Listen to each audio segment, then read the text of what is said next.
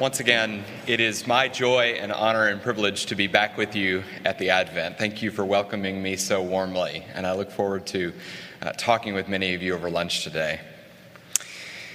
Well, we saw yesterday that Paul, in his great letter to the Romans, invites us to imagine God as a just judge. After decreeing death for idolatrous rebels who exchanged the worship of the Creator for images of our fellow creatures, the judge turns in Romans 2, and he sets his sight on the moralists, the righteous ones, those who are convinced that they're good in and of themselves, they're God's favorites. If you want to reach for a Bible in the pew in front of you, you can turn to Romans 2, and in verses 3 and 4, we read this: "Do you imagine, whoever you are, that when you judge those who do such things and yet do them yourself, you will escape the judgment of God? Or do you despise the riches of his kindness and forbearance and patience?" Paul sees that there's a certain sort of reader, certain sort of hearer, who might be cheering along in Romans 1 as he denounces those people over there. And he wants to remind that reader, whoever he or she might be, that God the judge will not overlook their sin either. But notice how Paul makes this point in Romans 2. He mentions two realities. First, there is what Paul calls the judgment of God. We know from what he goes on to say in the next few verses that this is a future reality. Look at verse 6. God will repay according to each one's deeds. And then second, there's the reality of the forbearance and the patience of God. And this, it would seem, is a present reality. God is waiting patiently now, intending his kindness to lead these overconfident moralists to repentance. But one day, in the future, that patience of God will be at an end, and God will unveil his justice. And this is why the biblical scholar Gunther Bornkamm said that in Romans, quote, "the two periods of salvation history are placed in contrast to each other as the time of patience and the time of the showing of righteousness. The former, the time of patience, will reach a closing point, and the latter, the time of the showing of God's justice, will arrive at the very end of history when God the judge takes his throne on the great day of the Lord."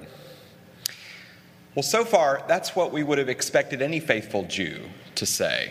Paul, of course, was a faithful Jew. He'd been trained in the Scriptures, and Israel's Scriptures had been saying the same thing for centuries. God was a God of mercy and kindness, overlooking sin, granting people everywhere opportunity to grieve their sin and turn back to him. But one day, in the sight of all the nations, God would act climactically to condemn the wicked and to vindicate his chosen people, the righteous, and to restore order and peace and wholeness to the world. But things aren't so simple as we read on in Romans. Paul makes it clear that yes, he still believes that God the judge will unveil his justice, and yet, very strangely, Paul seems to be pressing us toward a shocking conclusion. Shocking if you're coming from the Old Testament. That longed for future unveiling of God's righteousness has already happened. Look at how Paul puts this in the middle of Romans 3, verse 21. "But now, apart from law, the righteousness of God has been disclosed." Notice those two opening words of verse 21.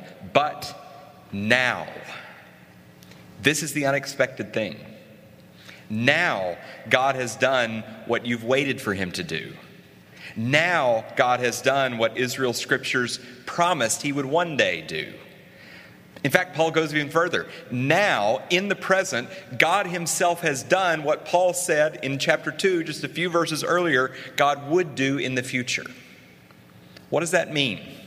How is it that God has acted in the way that Paul predicted he would one day act in the future? Remember what he said in Romans 2. This is verses 6 through 10. Paul said, God will repay in the future according to each one's deeds. To those who by patiently doing good seek for glory and honor and immortality, he will give eternal life. While for those who are self-seeking and who obey not the truth, but wickedness, there will be wrath and fury. There will be anguish and distress for everyone who does evil, the Jew first and also the Greek, but glory and honor and peace for everyone who does good, the Jew first and also the Greek.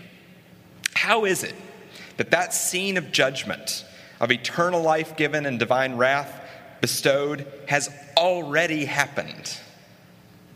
Paul's answer is this: it has happened on the hill of Calvary, outside Jerusalem, on the cross of Christ. Listen to how Paul puts it in Romans 3, verse 25. God the Father, put Christ Jesus forward as a sacrifice of atonement by his blood, effective through faith. God did this to show his righteousness, because in his divine forbearance, God had passed over the sins that were previously committed. Now, that word forbearance in Romans 3, that's exactly the same word that Paul used earlier in Romans 2, verse 4. It is, remember, what Bornkamm called the first period of salvation history, to be followed by the period of God's showing his righteousness. That second period, the period after the forbearance, the period in which God displays his righteousness, Paul wants us to know that that has now arrived. Because God has shown his righteousness, his justice, by putting his own Son, Christ Jesus, forward to be the sacrifice that fulfills all those long centuries of expectation of the day of the Lord. I love the way one of the Advent's previous Lenten preachers, John O. Linebaugh, has put this. He writes, Jesus' death is the end-time enactment of the future judgment. Jesus' death is the full achievement of the divine judgment. The future judgment that was referred to in Romans 2 occurs on the cross. The judgment that we saw announced yesterday in Romans 2 has now been enacted and achieved in Romans 3 in and through the death of Jesus. But now, Paul says, God's righteousness has been unveiled. Can you see why that great nonconformist preacher Martin Lloyd-Jones said that those two words, but now, or as Paul tweaks them in Ephesians, but God, but now, but God, those two words are a kind of summary of the whole teaching of Paul.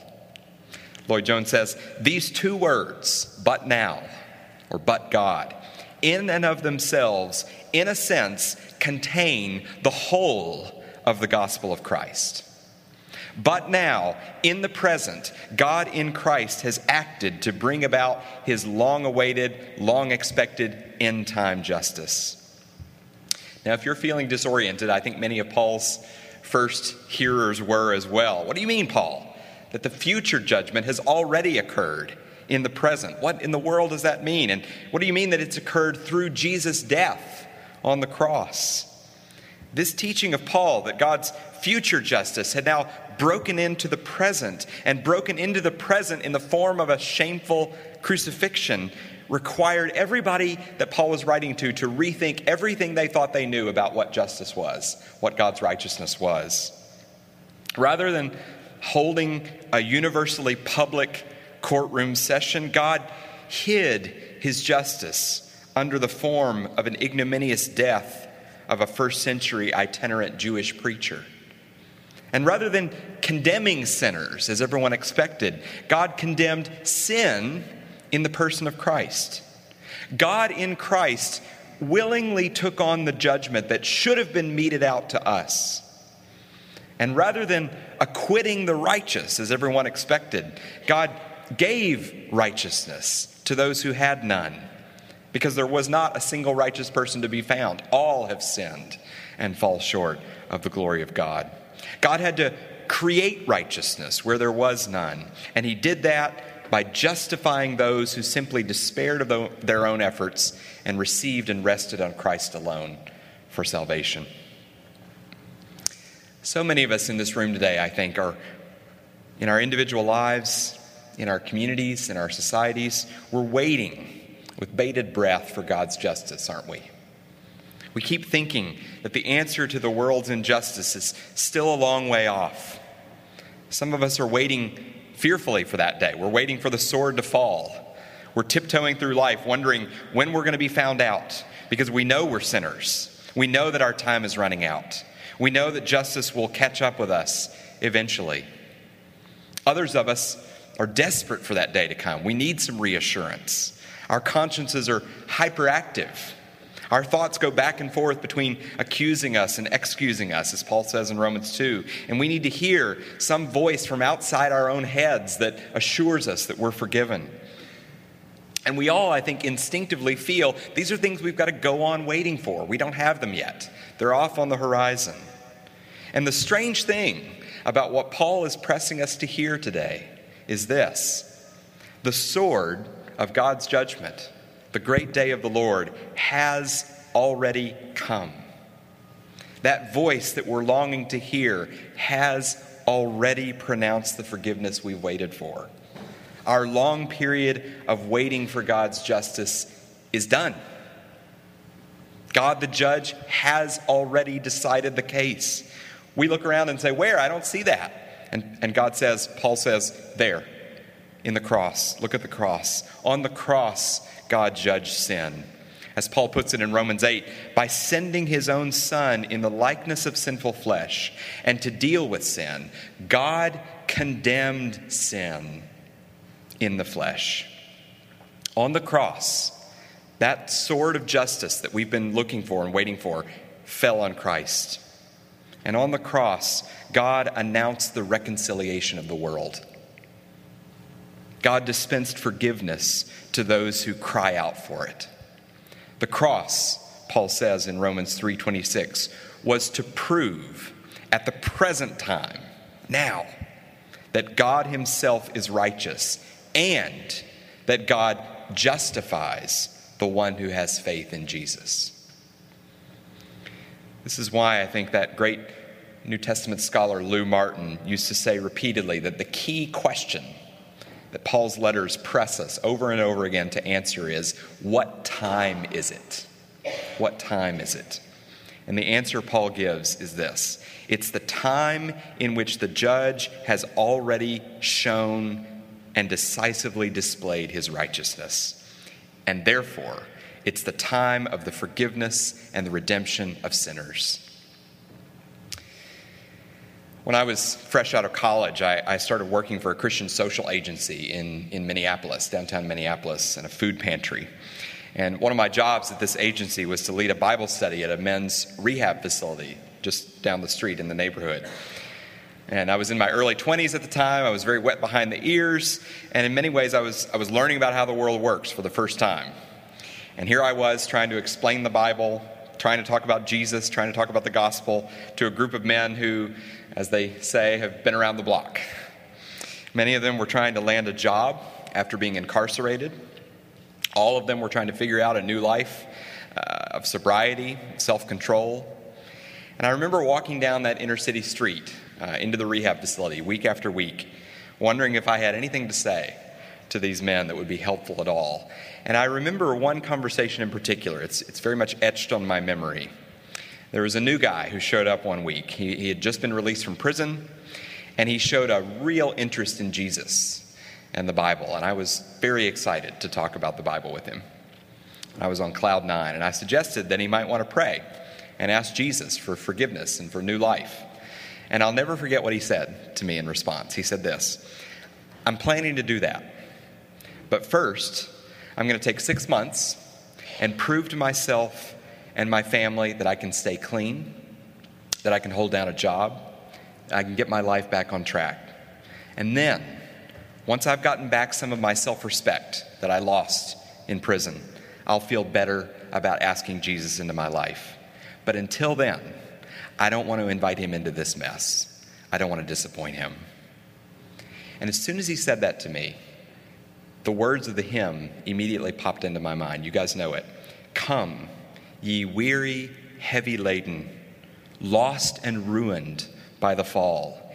If you tarry until you're better, you will never come at all. Let not conscience make you linger, nor of fitness fondly dream.